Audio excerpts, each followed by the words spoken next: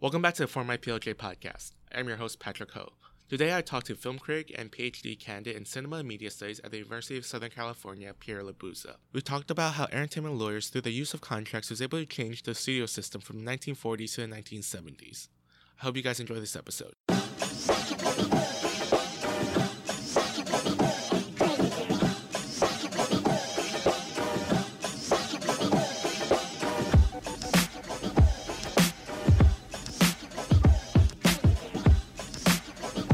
Welcome back to the For My PLJ podcast. Our guest today, Pierre Labuza, is a PhD candidate in cinema and media studies at the University of Southern California and a John E. Rowlensky Fellow in U.S. Business and Economic History. His research interests include Hollywood and media industry historiography, legal history, political economy, art cinema, and cinephilia. He has published works in the Velvet Light Trap, Film Quarterly, Mediascape, Sight and Sound, and the Los Angeles Review of Books, and currently serves as assistant book review editor for the Journal of Cinema and Media Studies. He has also published as a film critic for Variety, The Village Voice, and Filmmaker Magazine, and he hosts one of my favorite film podcasts, the Cinephiliacs podcast, in which his George Eastman Museum episode ranks amongst my favorite episodes of 2018. Thank you for joining us, Pierre Labuza. I'm very, very glad to be here. Thank you for the invite. Yeah, so the reason why I want you to come on the show today is because throughout your podcast, you talk a little bit about your PhD dissertation, which is exploring the legal profession in Hollywood. Can you just give us a brief summary of what your research is on? Sure. So my dissertation is about in the most blunt terms, is about the history of Hollywood law firms and how lawyers innovated the industry in the post-war era. Basically, what it interrogates is it looks at this sort of transition that Hollywood goes from the 1930s and 40s, where people know it as this era of the classical age of Hollywood with these 5 studios. They're putting out lots and lots and lots of films, to eventually what becomes the new Hollywood of the 70s, where it's sort of driven by these innovative directors, people you might know like Martin Scorsese and Steven Spielberg, Francis Ford Coppola, where, we recognize the 1970s of Hollywood as this artist-driven era.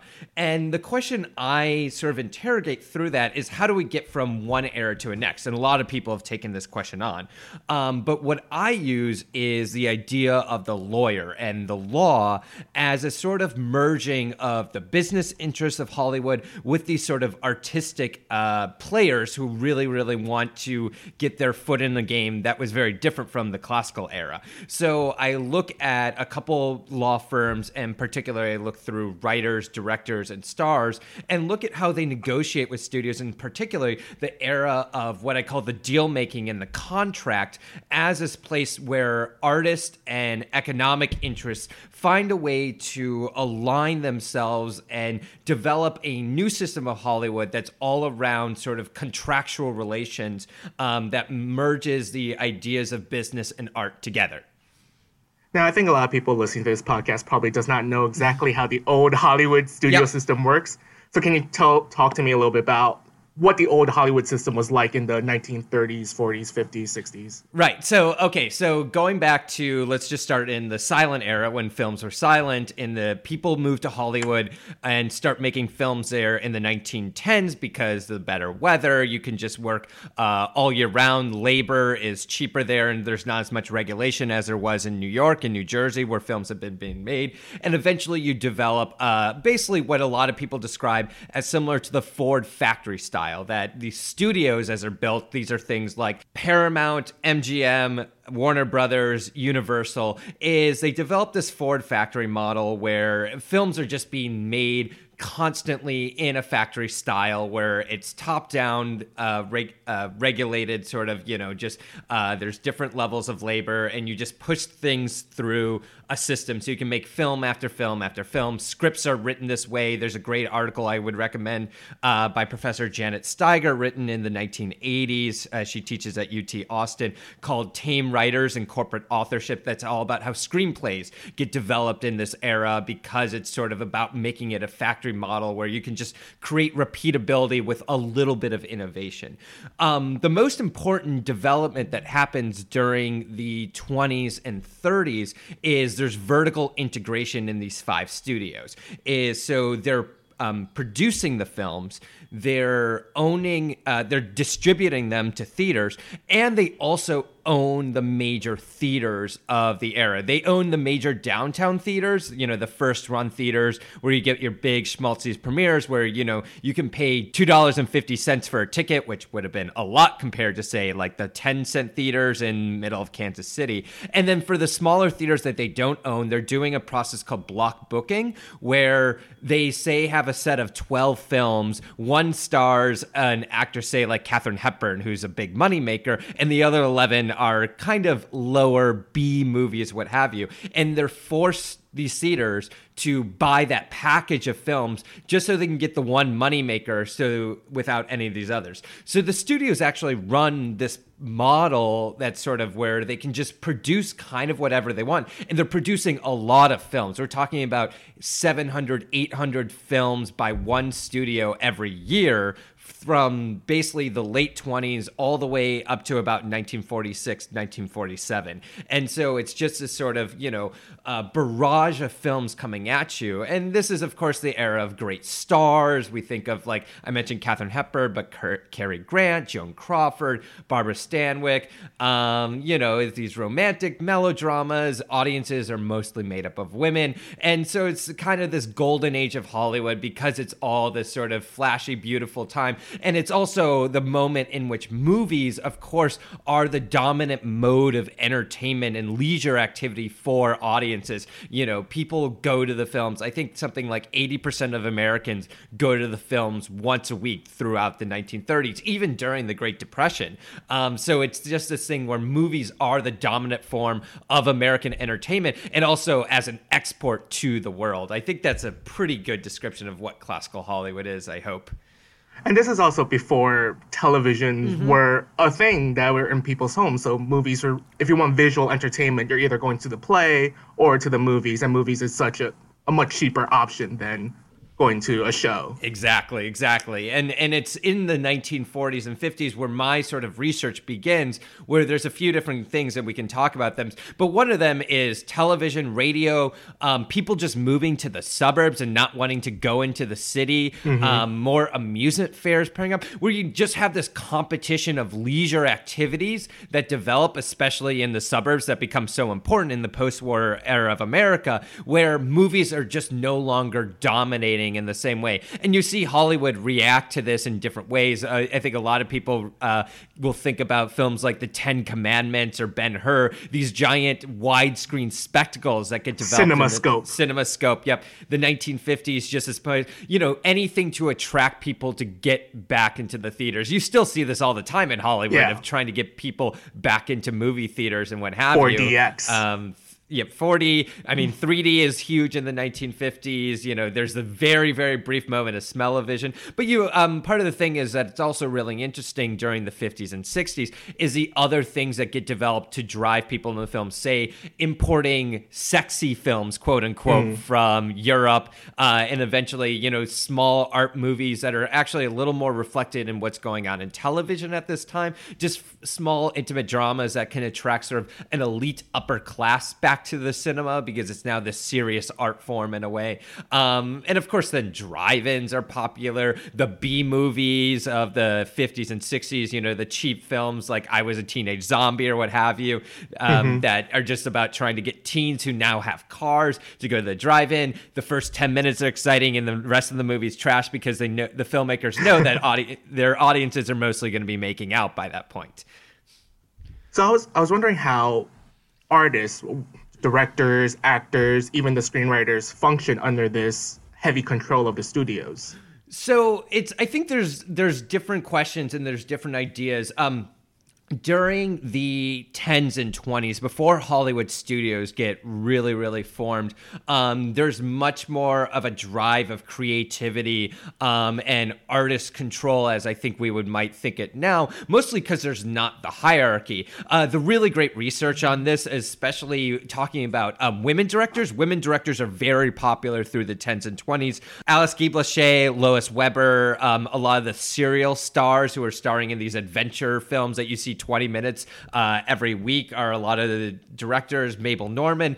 And basically, as the studios get hierarchized, gender as a labor role gets sort of pushed into various different parts that are not the director role or the artist role. A lot of women become screenwriters during this time. The really great research on this I just want to recommend is by Mark Garrett Cooper, his book Universal Women, and Karen Mahar. I forget the name of his book, but hopefully we can provide in show notes or what have you. Yeah. But during this era, as Hollywood forms sort of more of a hierarchy of labor, these questions of creativity are still there, but it becomes sort of in this much more capitalist mode of just get the work done. Directors often through the 1930s show up on set and they're given the pages of the screenplay of whatever they're going to direct as they arrive on set. And a lot of the famous directors of the 30s and 40s, even ones we recognize now as some of the quote unquote great artists of that era, they see it as day jobs. This is, they go to work at 9, they go to 5. And I think David Bordwell's written a lot of this. They see their work as problem solving, right? They need to know how to communicate the story best to the audience. And solving that creates a lot of creativity, but they do not see it necessarily as a role of artists. There are, of course, people who push against that, and I think a lot of that has to do with the writers from the East who go West. I'm writing a little bit right now about Clifford Odets and his role in Hollywood in the 30s and 40s, and, he's this great playwright writing these leftist plays in New York, and he comes to Hollywood, and a lot of people, see him as selling out, and you see him sort of struggle against his role of being his own individual creative artist against this system that only has so much room for creativity and certainly doesn't have a role for an individual artist to create his own role. So there's just a lot of questions, and certain directors are able to work their way up the system. I think the most famous example of classical Hollywood would be someone like Alfred Hitchcock, who's imported from the United Kingdom in 1940 by this independent producer, David O. Selznick, and is definitely made as like, he is an important person and we need to let him do exactly what he does. So he makes the good movies that he does. And the films that he makes in the 1940s with David O. Selznick, this producer, are films like Rebecca, Notorious, Suspicion, some of now his greatest works. And there's still these questions, though, often in the studio, and people have written a lot of different questions of how people operated and what sort of creative control. But I think one of the most important things is that people don't necessarily see themselves as artists. And art is always a word that Hollywood during the 30s and 40s is trying to avoid at all possible costs, because art is something serious and not for the masses and, high-minded. And, the work that they do is about espousing great entertainment. And how do the studio contracts with actors and directors reflect this type of mode of production? I think one of the most important things with contracts is that they're pretty much standardized across the board, right? Each actor is going to get the exact same contract, and the only difference that's going to be is the amount of money. There's a great quote from Martin Gang, who's one of the most important lawyers, who sort of starts in the 30s and becomes really important through the 40s and 50s, that I write about, is when he at one point was negotiating a contract, it was like he would go into the office of the mogul, the head of the studio, someone like Louis B. Mayer or Irving Thalberg or Jack Warner, and all they had to negotiate was how many movies and what's the salary, and that would be the end of the negotiation phase. That was all that kind of mattered. Everything else was standard contract language.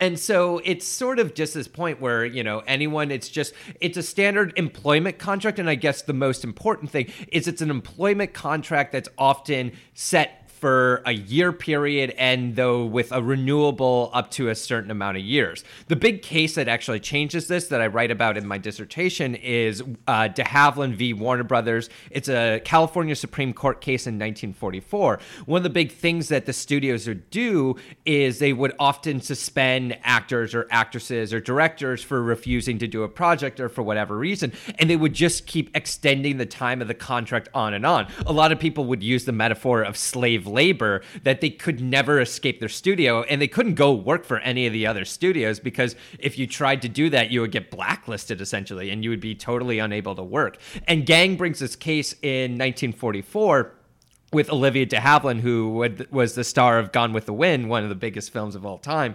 and basically says there's this law written into the California Labor Code that's developed in 1937 that says contracts can only last 7 years. It's still a very important sort of code that a lot of employers, especially in Silicon Valley, still have to follow. And he's like, you can't suspend someone. Once it's 7 years, either party can walk away.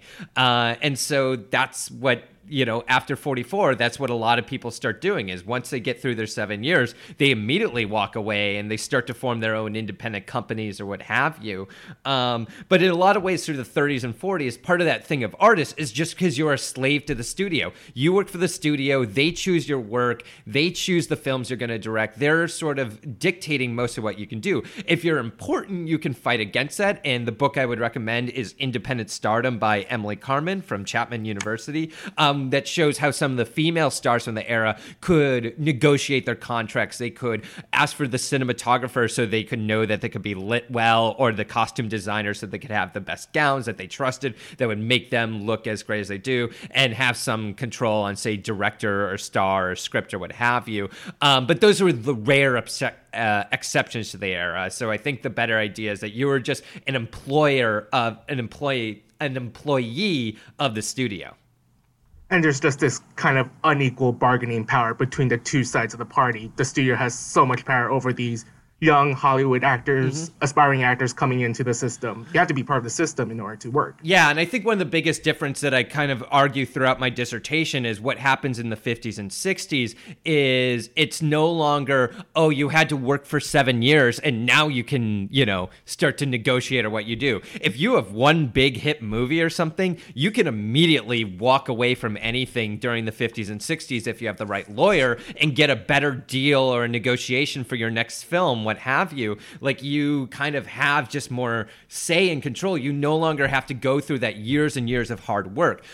Two of my favorite directors of the classical Hollywood era, John Ford and Howard Hawks, eventually have a lot of creative control in the 1940s and a lot of say in their things. But they both started in the early 20s at Fox Film Corporation that eventually became 20th Century Fox. They had to work their way up for that power. They had to have hit after hit after hit, 15 years of work, versus I think someone like John Frankenheimer, who people know from the film The Manchurian Candidate, I think being one of his most famous films. Once he has a hit film, he is negotiating everywhere for each one of his films. He sort of can choose a lot of the decisions that he gets made. Now, there's a backside of that is you live or die on your last film, which is still now a slogan in Hollywood, right? You're only as good as your last film. That's something that actually developed through the 1950s and 60s, when your last film is your bargaining power, and how good you do is how good you're going to do on your contract. And before we start talking about the shift occurring, in your paper, Putting Pen to Paper, which is a really great article. Thank you. You talk about this old Hollywood system as a time of property-based resource. Can you just talk a little bit about that? So I was working with this article that was published sort of in economic theory about these differences between economic models that are property-based and economic models that are of an industry that are knowledge-based. And a lot of the way that studios work in the 30s and 40s is they run by what they have. First of all, they have a studio lot, right? They have this physical space to make films that's worthwhile because they've built up all the engineering around the different sets and lighting and designs and cameras, and they just have a lot of stuff. But also the property that they have are the stars, the writers, directors, all the way down to cinematographers, gaffers, editors, publicists, what have you. There's all this sort of employment labor that they own, and that's part of what makes a great studio a studio. Part of the way that, there's only 5 majors that can compete and pretty much own all of Hollywood during the 1930s, known as the Big Five, is because they have all of that stuff and more, and nobody else can develop or build that sort of bigger property or what have you. And they've got everyone on these long-term contracts, so they just own this property, and that property is worthwhile. You know, Barbara Stanwyck, this famous classical Hollywood actress, is worth a certain amount of money to Warner Brothers, right? Each one of her films can gross so much money, and they can, you know, do that block booking practice that I can call, which means she's guaranteed that much money. And that ownership of Barbara Stanwyck is valuable. And that's what sort of shifts in the 1940s and 50s, where there's a lot less ownership, long-term ownership, toward a knowledge-based property system where it's sort of just getting the right creatives at the right moment for a certain package or deal. And I guess I'll hold off on that before we get into that. Well, speaking on that, how did that shift begin to happen from the 40s to the 50s to the 60s? Okay, so there's a few different factors, and they're all, what I say is they're all sort of law related, and that's why partially I got interested in this dissertation. The most famous part of this, I think the part that we often describe Hollywood starting in 1948, we call it the post-Paramount era. And that specifically refers to the antitrust decision, US v. Paramount. It's a big Supreme Court decision in 1948. It is basically an antitrust case that was started about in 1938 and 1939. It got delayed because of the war. It just got held up again and again and again. And basically the Supreme Court decided that part of the vertical integration of the studios, where they owned production, distribution, and exhibition, was too much. And there's the Supreme Court ruled the Paramount Decree, because it was eight studios at the time, but the case just got written as Paramount as the first one. Basically said you have to get rid of exhibition. You can no longer own these first-run theaters in major cities like New York or whatever. They have to be owned by a different, separate company, and you can no longer do this block booking practice. You have to sell films on an individual basis, and this really starts the changes in Hollywood a lot of ways. I mean, a lot of the studios have to break up. So a studio, what was Loew's Metro-Goldwyn-Mayer becomes two separate companies, Loew's and MGM. Loew's now being actually still one of the big theater chains across the United States, but they had to become separate companies. A lot of these things just sort of have to separate into new companies.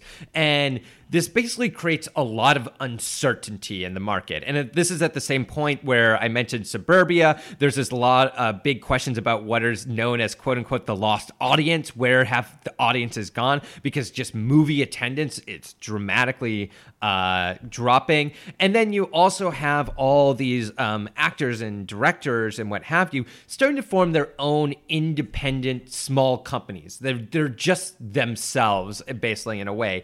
A lot of this begins during World War II, driven by tax incentives, because basically if you were a star in Hollywood, the amount of money you were being taxed was 90% of your income, which is wild to think about, that you're paying 90% of your income to the US government. But if you form your own company, it goes down to 75% around that, depending on that, which is still a lot, still but high. You can see sort of the drive and want to do that of just saving income. There's a great article in, I believe, Cinema Journal by Eric Hoyt that's all about this sort of tax move that a lot of actors make during this era. But you have all these independent companies. So when the independent company owns, say, the director or the writer or the star, so now the studio has to negotiate with the independent company for that star or director, what have you, and they will not employ the star themselves or what have you. But all these sort of shifts just create what I say is uncertainty in the market, where the studios basically, they get rid of their script departments because there's enough people writing scripts that they can just buy out there. They start to close down their studio lots and just rent rent them because the studio lots they're not making as many movies anymore. So you don't want that sort of thing. They just become more independent financiers. They're just going to sort of finance a film and, pay the money to rent another, if not necessarily their own studio lot, a different studio lot. And there's just a lot of sort of more space for negotiation. It just becomes this sort of horizontal playing field versus the vertical the field. Of course, the studios still stay at the top because they have the money, which of course is the most important thing. The only studio that ends up not surviving this post-Paramount era is RKO, which mostly is run into ground by the megalomaniac Howard Hughes, because he is Howard Hughes. He's making a lot of poor financial decisions and making John Wayne as Genghis Khan. Exactly. And there's a lot of lawsuits. There's a great line at a luncheon in Hollywood in 1952. The actor Dick Powell says that RKO now has more lawyers on its payroll than actors, which is just like this hilarious image. And I imagine Hughes was very, very upset at that. But you just have this space where the sort of vertical integrated studio is just shrinking and shrinking and shrinking, but they still have all this finance and capital and live in sort of this uncertainty about what they're going to do. So they are more interested in just financing one picture for something, two pictures. And this is also the rise of these major talent agencies. William Morris, MCA are the two big ones of the era. Where these talent agencies sort of pair together a writer, actor, and director and form a package and go to a studio and be like, hey, if these three people make a movie based on this book, it's going to be a blockbuster. You can't lose, what have you. And studios are more interested in trying to make those movies than something else. And for now, are we seeing the shift from employment contracts to more independent contractor contracts with the artists, directors, and actors? Exactly, 100%. Some of the studios keep churning and keep people on payroll, particularly Warner Brothers, which gets invested in television.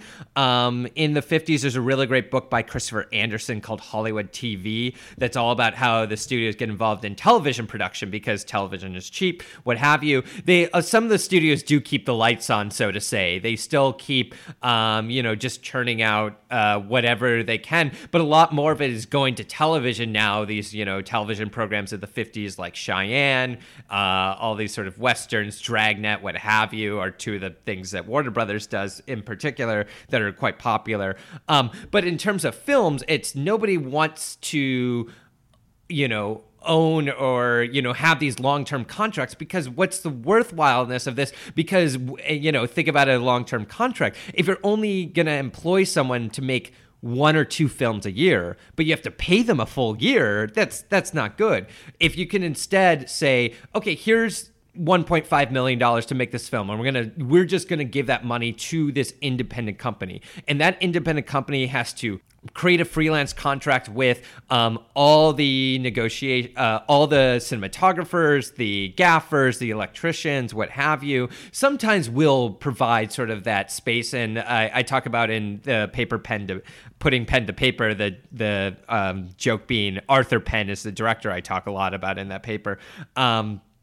Is Warner Brothers kind of wants to keep the studio model going. A lot of the other studios are immediately getting out of the game and just being like, here's the money, you produce the film, you're going to be responsible for creating all the contracts for the employment, for the studio rental or what have you, and we're just going to deal with distribution. We'll do some of the advertising, the publicity, and we'll get into theaters both in the United States and around the world, but that's our role in this. You take care of everything when it comes to actual production. I think what's interesting and what your dissertation is so interesting is how this change in contracting can affect the artistic output in cinema at the time. Mm-hmm. I mean, we're talking about the new Hollywood era. This is when a lot of people consider to be the greatest output of American cinema, where we have, Easy Rider, pen to paper, you talked about Bonnie and Clyde, mm-hmm. Godfather, and so on and so forth. So I think that's a really interesting aspect of your papers. Yeah, and I think one of the weird ways is, and one of the things that I'm trying to challenge actually through this paper is like, how does this myth of the new Hollywood artists regimes sort of get created. Part of it is it's a public image, right? It's valuable for these studios to kind of have these daring renegade writer, directors, actors sort of added. And even if they're bashing the studios, it doesn't matter if they make money, right? This is ultimately, at the end of the day, who cares what they say? Who cares if it looks like the inmates are running the asylum, as long as the money's coming in? And I think one of the things that I talk about through Pen to Paper and what I'm really focusing is the studios become much more financially motivated in this era in a different way than they were in the 30s and 40s. Of course, they wanted to make money, but they're much more interested in the liquidity of money in this era and how they can sort of just guarantee money. I mean, a lot of people now talk about, I was just talking to a friend of mine who's a director, and he's mentioned, I was mentioning his contracts. It's like, so do you get any gross profits? And he was like, no, I got some net points. I was like, oh, so you'll never see money. There's a joke right now going, this story gets published every so many years, but people know the Star Wars film Return of the Jedi, which was the last of the original George Lucas trilogy. And famously, that film is still losing money by Hollywood accounting. And mostly that's so the people who got net profits will never see those profits. Of course, that movie made millions and millions of dollars, but it's set up in a way so that that film will never make money. And the studios start to figure this out in the 50s and 60s, it's really dangerous to bring on something like Arthur Penn and Warren Beatty to make this sort of homage gangster film that's really influenced by French films or what have you.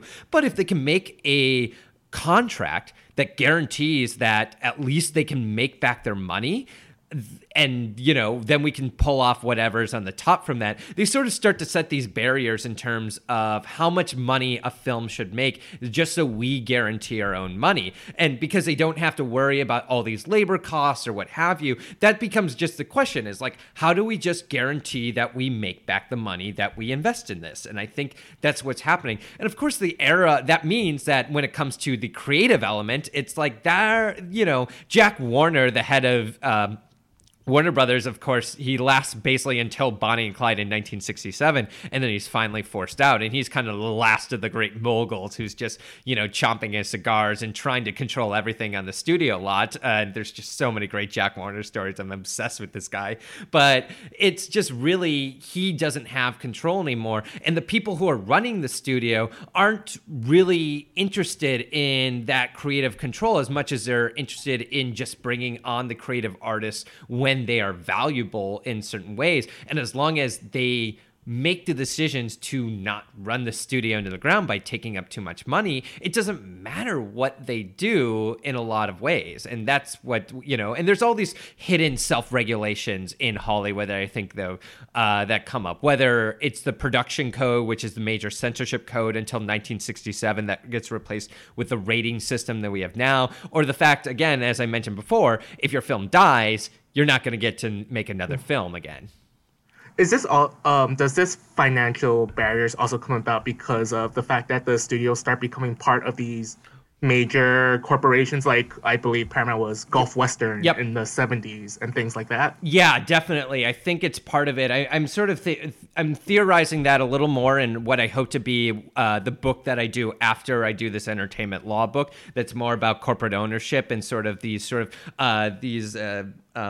what I call the alienation of capital in a way, instead of the alienation of labor, where the people at the top are less and less interested in the actual products that they create than the number that's going to be on, you know, the stock report that goes out to their shareholders at the end of the day. If you can say if you're Gulf Western and you have Paramount, and Paramount is a line on the stock thing that says, oh, this is the amount of money that, you know, this studio was in the black, that's ultimately the care. Now, sometimes actually in these stock reports, they say, you know, look at these great films that we produced. And it's always great if you can say Gulf Western can be like, you know, we produced these really, really great important works of art, or these popular works of art, or what have you. But I think ultimately it's sort of driven by this money era. And of course, the studio I haven't mentioned that I really need to point, because I think it's the other major important factor is there's a studio formed in 1919 called United United Artists. It's this independent company that's created by the stars Mary Pickford and Charlie Chaplin, and then the director D.W. Griffith, most famous for Birth of a Nation, this film about the rise of the Ku Klux Klan. That sort of actually was Douglas Fairbanks also part of that? Yes. He starts it. He eventually gets out of the company and he dies pretty early. By the 1950s, Mary Pickford and Charlie Chaplin are the owners of it, and they basically give it to two lawyers in New York who had been running a small B-movie studio called Eagle Lion that did a lot of independent production. And these guys are really, really smart. The two guys are Arthur Krem and Robert Benjamin. And they are like, all our studios, we don't have a lot. We've never had this. It's always been about independent production. We've never had a lot. All we're going to do is finance movies. And they become really, really they make a couple big hits right away. The African Queen with Humphrey Bogart and Katharine Hepburn, and then High Noon with Gary Cooper. And then they have this big Oscar winner in 1955, this film Marty, which is sort of this small prestige film, right? It's based on a television episode written by Paddy Chayefsky, who would later do Network, and it's basically, a small intimate drama that sort of forms a different type of movie than sort of the prestige, great glossy films that Hollywood had been making for Oscar winners earlier in a way. But anyways, United Artists is just so smart about the way they write their contracts and the way they do money, is that no film should lose money. That's basically what they're going to create. They finance a lot of movies through, once you get to the 1956, 1957, they're doing more movies than any of the studios are doing. They're doing 70, 80, but they're not losing money on a single movie just because they are the ones who start to set up these really, really great contracts. And they love to promote the fact that they let people have creative control and they let people make the films they want to do. Kirk Douglas, the actor who forms his own production company in the 50s, loves working with the United Artists guys. And he loves to say that I get to control the movies exactly the way I want to do. But the thing that's most important for United Artists is that they're guaranteeing, no matter what, that they make money on every single film because of the way their contracts are set up. Now, I don't know if you looked into modern day contracts, but the way you just described United Artists kind of reminds me of the way Blumhouse Pictures currently works, in the sense that they make a lot of movies a year, or they acquire a bunch of movies a year, and they have this strict model of what artists they work with, and they all seem to make a lot of money, whether it's through traditional theatrical distribution or selling it to a Netflix or something like that. Yeah, no. And I mean, there's a lot of ways that the studios still sort of do this. I mean, one of the things that example of like what Blumhouse does, or a lot of studios, like you might hear a thing called pre-sales.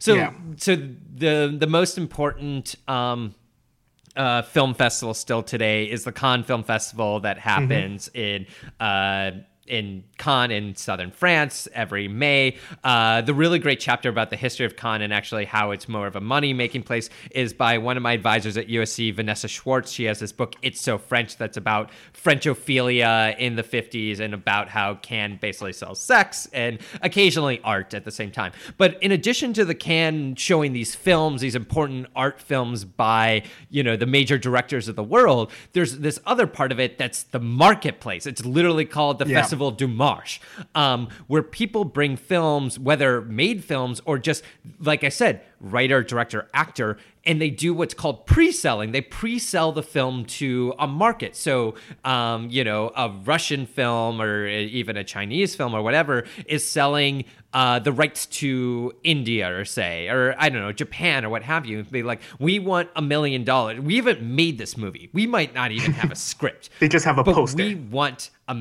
we have a poster and we want $1 million for the rights for you to distribute this film in your, in your region or what have you. And if it's the right package or what have you, they agree that. And Blumhouse actually works, I think, a lot of ways. A lot of their films are pre-sold to Netflix before they've even produced them. Then they'll make them eventually and, they'll do whatever have. And I think I always say, like, the biggest tellers and what I write about in that article on Pen to Paper is the films that make more money than anyone necessarily expects are the films where Hollywood actually, quote unquote, loses, where the contract doesn't work.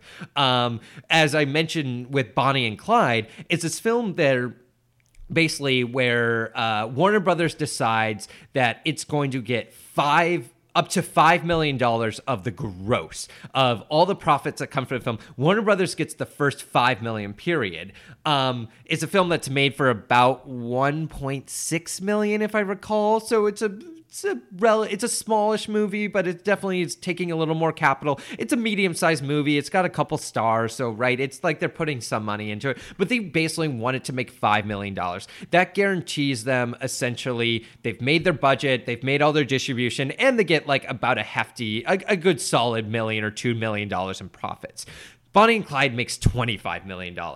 And the thing, of course, they promise Warren Beatty is 40% of the gross profits of the film. And that's the thing they don't want to happen, is to give Warren Beatty essentially what, if you think about it, $20 million, 40%, if my math is right, $8 million. They don't want to give Warren Beatty $8 million. They just don't expect the film to gross that much. And I think a lot of the ways that Hollywood still operates or works is when these things make too much money. George Lucas gets famously a deal from 20th Century Fox when he makes the first Star Wars film for 40% of the gross profits plus all merchandising, because they think the film's going to be a big flop. And when the film does well, the studio loses. And I think this is actually one of the weird ways that really flips it from the 1930s, 40s model, is that films that do too well are the films that lose for Hollywood in a lot of ways. Interesting. Now, I'm also curious about what drew you to entertainment law as a way to go into film history, because a lot of people don't think about going into film history through the aspect of entertainment law. So I was hoping you could talk a little bit about that. Yeah, I mean, really just because I've got archive fever in the way. So my background is I did a film studies BA and MA in I did a film studies BA and MA at Columbia University, and I was much more in the English degree style of critical interpretation. Originally, when I came to USC, I was going to write my dissertation on sort of the digital turn of Hollywood in the 2000s, looking at certain directors and their films as sort of representing various anxieties and innovations around how digital was affecting Hollywood. And I eventually said, absolutely not. I didn't want to do it. I got bored with the project immediately, and I was just like, I stepped entirely away. I was lucky. I actually published a pretty good article in Mediascape about time travel films in this era, and if you're interested in sort of the philosophy of time travel and why Hollywood now makes multiverse films that are not made on a single timeline, where, think about Terminator, it's all in one single loop, it's all continuous. And now Hollywood makes these films in about, where there's just so many branching universes happening at the same point. And I think that reflects actually certain turns in what digital Hollywood means in a lot of ways. But it was a different style of film criticism or film interpretation, and I became much more interested in history. And I mean, actually, the big question then, I mentioned this before, is I was really interested in this myth of the new Hollywood, because one, a lot of my favorite films from the 1970s are not the big films we remember. They're these films that are sort of made on the side or what have you. And a lot of the films that Hollywood is making in the 70s that we often forget are the Towering Inferno, the Poseidon Adventure. The biggest hit in the 1960s is Mary Poppins, right? It's not these artist-driven, innovative films. But there's something about that nostalgia for Hollywood in the 70s.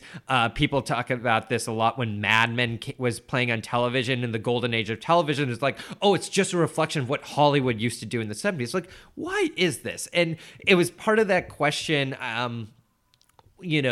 the art and the economics never lined up for me.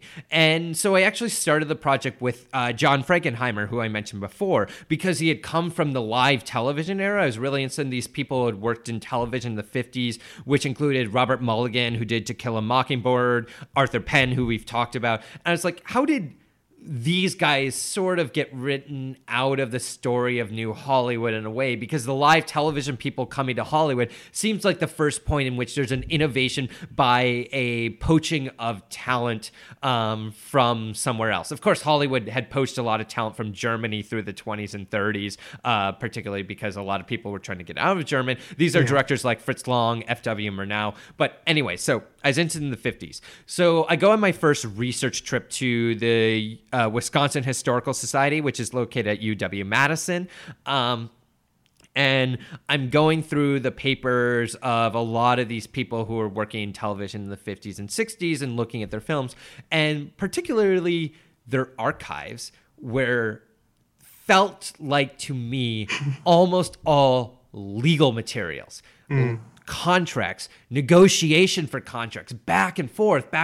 And it's not just the lawyers going back and forth. The writer-directors are writing memos as well about what they want to see in the contracts. And I'm like, this is a lot of material. Now, I had worked just to pay off school bills or what have you at a law firm in commercial real estate in New York City for this lawyer, Joshua Stein, who I really has been a great mentor for me as I worked for him for many years. So I, sent him a couple pages of one of these contracts that I scanned in. I was just like, I just want you to look at this. And what do you make of this? He's like, it's not too different from the real estate contracts. Yeah. Like, you can read this, right? Yeah, it's not that different. I think I was scared because I don't have a legal training beyond what I did with Joshua to really understand. So I start to look at this. I'm like, this is interesting. And why are everyone, it seems archivally at least, and I know the archive doesn't reflect the full totality of history or what have you, but everyone in the papers I'm looking at is just obsessed with contracts. Why is this?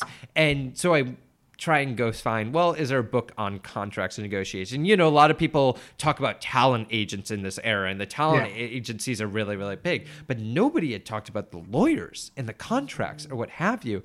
And I was just like, that seems really, really critical and really, really worth it. And originally, I was just say the entertainment lawyers and the law part is going to be one chapter about this transitional era.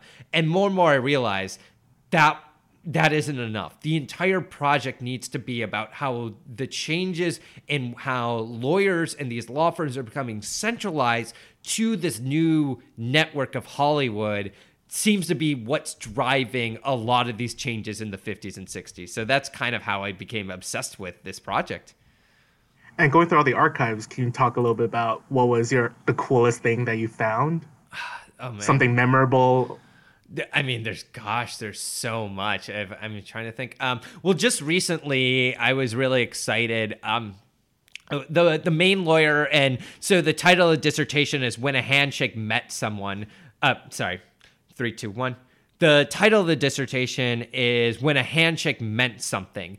And it's actually the title of this memoir, this unfinished memoir by Leon Kaplan. Leon Kaplan's kind of the central character of my dissertation. His law firm, Kaplan Livingston, dissolved in 1981, but it was the biggest law firm in Hollywood that only did entertainment law. At their height in the 70s, they had, I think, 71 or 72 lawyers. Entertainment law firms are notoriously small, and there's reasons for that that I talk about in the dissertation. I love Leon Kaplan. He seems like the greatest guy to me. I think he was one of those people who genuinely cared about negotiation and copyright and really wanted his clients to do the best thing. He turns down a job to become the in-house counsel for United Artists, particularly because he wants to work with the artists themselves. He finds that much more valuable and interesting in this era, and he builds this huge client base through the 50s and 60s. And I mean, I got to see his lost memoirs because I worked in time in the garage of his son, who is actually an entertainment lawyer, Bob Kaplan. And so I found a lot of materials. But it was just on my last trip, I was going back through the Kirk Douglas stop at University of Wisconsin-Madison, because on that first trip, I didn't know I was doing an entertainment law dissertation. So I had to go back, and now I'm doing an entertainment law dissertation. And I was really excited. I found this long memo that Kaplan, Kirk Douglas's production company, which Kaplan is the lawyer for, gets a new accountant at some point. I believe it's an accountant. And Leon Kaplan writes an 11-page memo to the new accountant, says, these are the 11 negotiation points that matter to an independent producer, and just lays out in this great prose and everything, what is an important thing that basically I'm going to do on every contract I want to say. And I was like, this is like the Rosetta Stone of like exactly a lawyer explaining what is important to him and his philosophy or what have you. And it was just really, really cool to just see that kind of laid out. I mean, the contracts are always cool. I mean, there's always something weird that you notice. And like, I always say it's like, I've had to sort of train myself to read these things and look between the lines. It's just like I say, and a lot of people, some people had to study Spanish so they can read Spanish language material for their dissertations. I had to learn how to read contracts, right? That's the language I work in. And so you have to always think something. And I think, as I teach in first year contracts, everything is there for a reason, whether it was precedent in something else or because they're worried about something. And you always kind of want to pull and look through those and figure out what those are. And sometimes you're right, sometimes you're wrong. It's an interpretive guessing game, but that's the exciting part of working with archival materials. You're always interpreting and guessing why something is written in the archive for a reason. Have you taken any law school courses such as contracts or legal drafting just to familiarize yourself with the language? I did first year contracts at USC Gould School of Law, and then I also did a class that was sort of a cross-disciplinary class between law and the business school, Marshall Business School at USC, called Deals. The co-professors on that one were Jonathan Barnett and Mark Weinstein, both who've written actually about Hollywood contracts and written some really great material that I've used sort of as building a lot of the ideas in my dissertation. And it's really great because it was about the negotiation process and, how to think about these from a business perspective or what have you. And then, of course, I've been really helpful that my outside committee member on my dissertation is Catherine Fisk, who now teaches at University of California, Berkeley, and her 2 books on copyright, working knowledge, and writing for hire, which both in part deal with Hollywood, are really, really helpful. So I've just been able to sort of build sort of baseline and luckily not have to sit through 3 years of law school. I think that's a little past my prime now because ultimately I'm aiming to become a media studies academic versus someone who teaches law necessarily. I love working in law and I hope to, someday teach classes on media, law, history, dealing with how law has sort of inflected media industries over the years, whether we're talking about contracts, but really, copyright, censorship, antitrust, these sort of major themes that come up when it comes to media industries. But I will never call myself, I think, a legal expert in the way that, someone who's going to law school will certainly feel and be like that. And one final question before we go, something that I want to start asking all of our guests is, what was your favorite piece of IP from this week? Okay, so there was something really, really great that I was thinking about, and I think maybe I'm defining intellectual property in a sort of a broad way or what have you, but it deals with some serious questions. So last week, or maybe it was a couple of weeks ago, I don't know exactly what, or I'm not remembering exactly when, the Library of Congress puts together this thing called the National Film Registry every year where they deem 25 significant films and they kind of choose from a diverse set of materials or what have you that sort of represent the broad range of media history. So this could be documentaries, home movies. There was, I think last year were home movies that were from an all African-American town in Oklahoma in the 1920s. It was just this really rare footage. And then things like Jurassic Park was on this year's list, right? So big Hollywood films, just anything that's culturally significant. The list itself is more of a publicity tactic, but it helps some certain rare films get apply for grants so they can preserve the films, particularly on film, because digital is such a nebulous, often troublesome format to deal with. But if you preserve films in the right way, they can last for hundreds and hundreds of years on, celluloid in a refrigerator, essentially. I think the most exciting film on this year's list was this 30-second film from 1898 that was discovered by Dino Everett, who is the archivist at USC, and then sort of cross-checked in terms of the information by Allison Field, who teaches at UChicago. They called the film Something Good, Negro Kiss. It's a 30-second clip of 2 African-American performers in Chicago performing a kiss for the screen, because this is a time in which films were called actualités, where it's just like, here's something to look at and experience for 30 seconds, a train arriving in the station, or, a little skit or something, a Native American dance or what have you. So these were two popular black actors on the south side of Chicago who had made another film at Selig Polyscope, which was a company there. And then they performed this kiss. It's very reminiscent of this film that Edison had made called The Kiss, that a lot of people, that also had starred two white actors, what have you.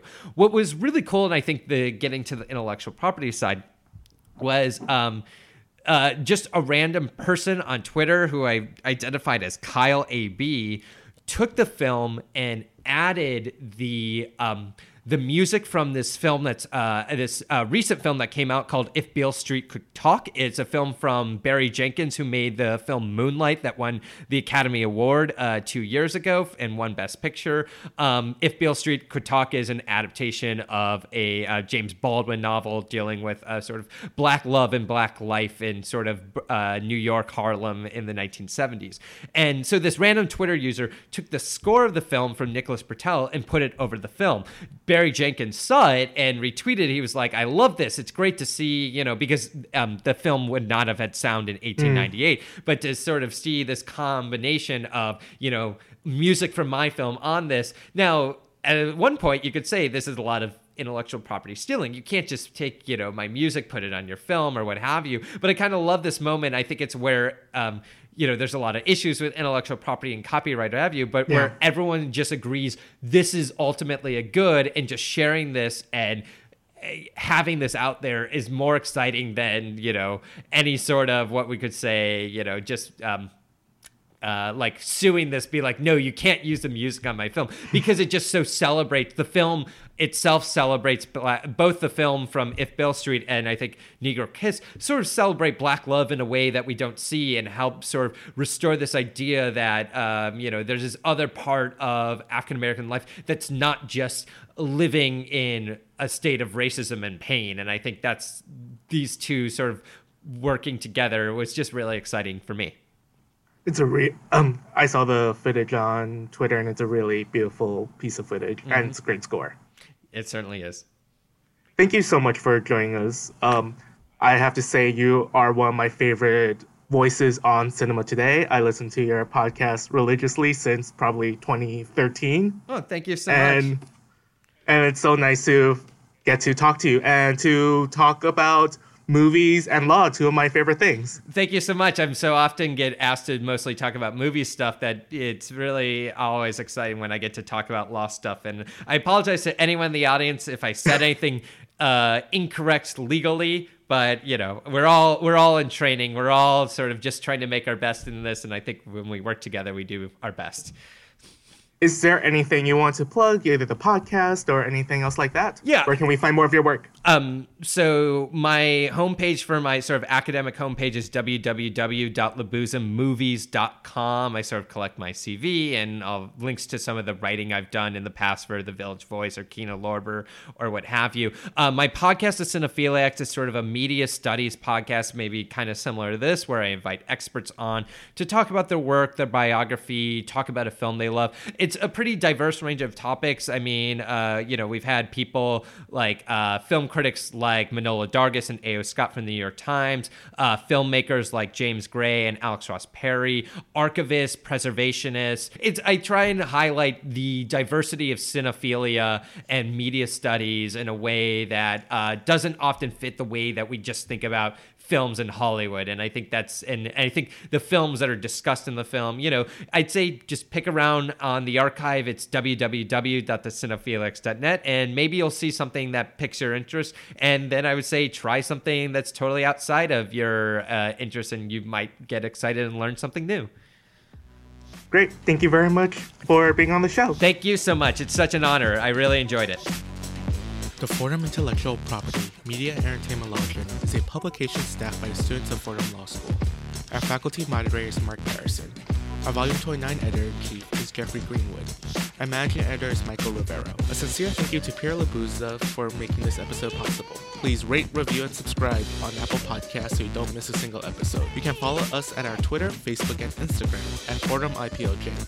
You can also visit our website at forumIPLJ.org for our daily content. I'm your online editor, Patrick Ho. Thank you for listening and see you next week.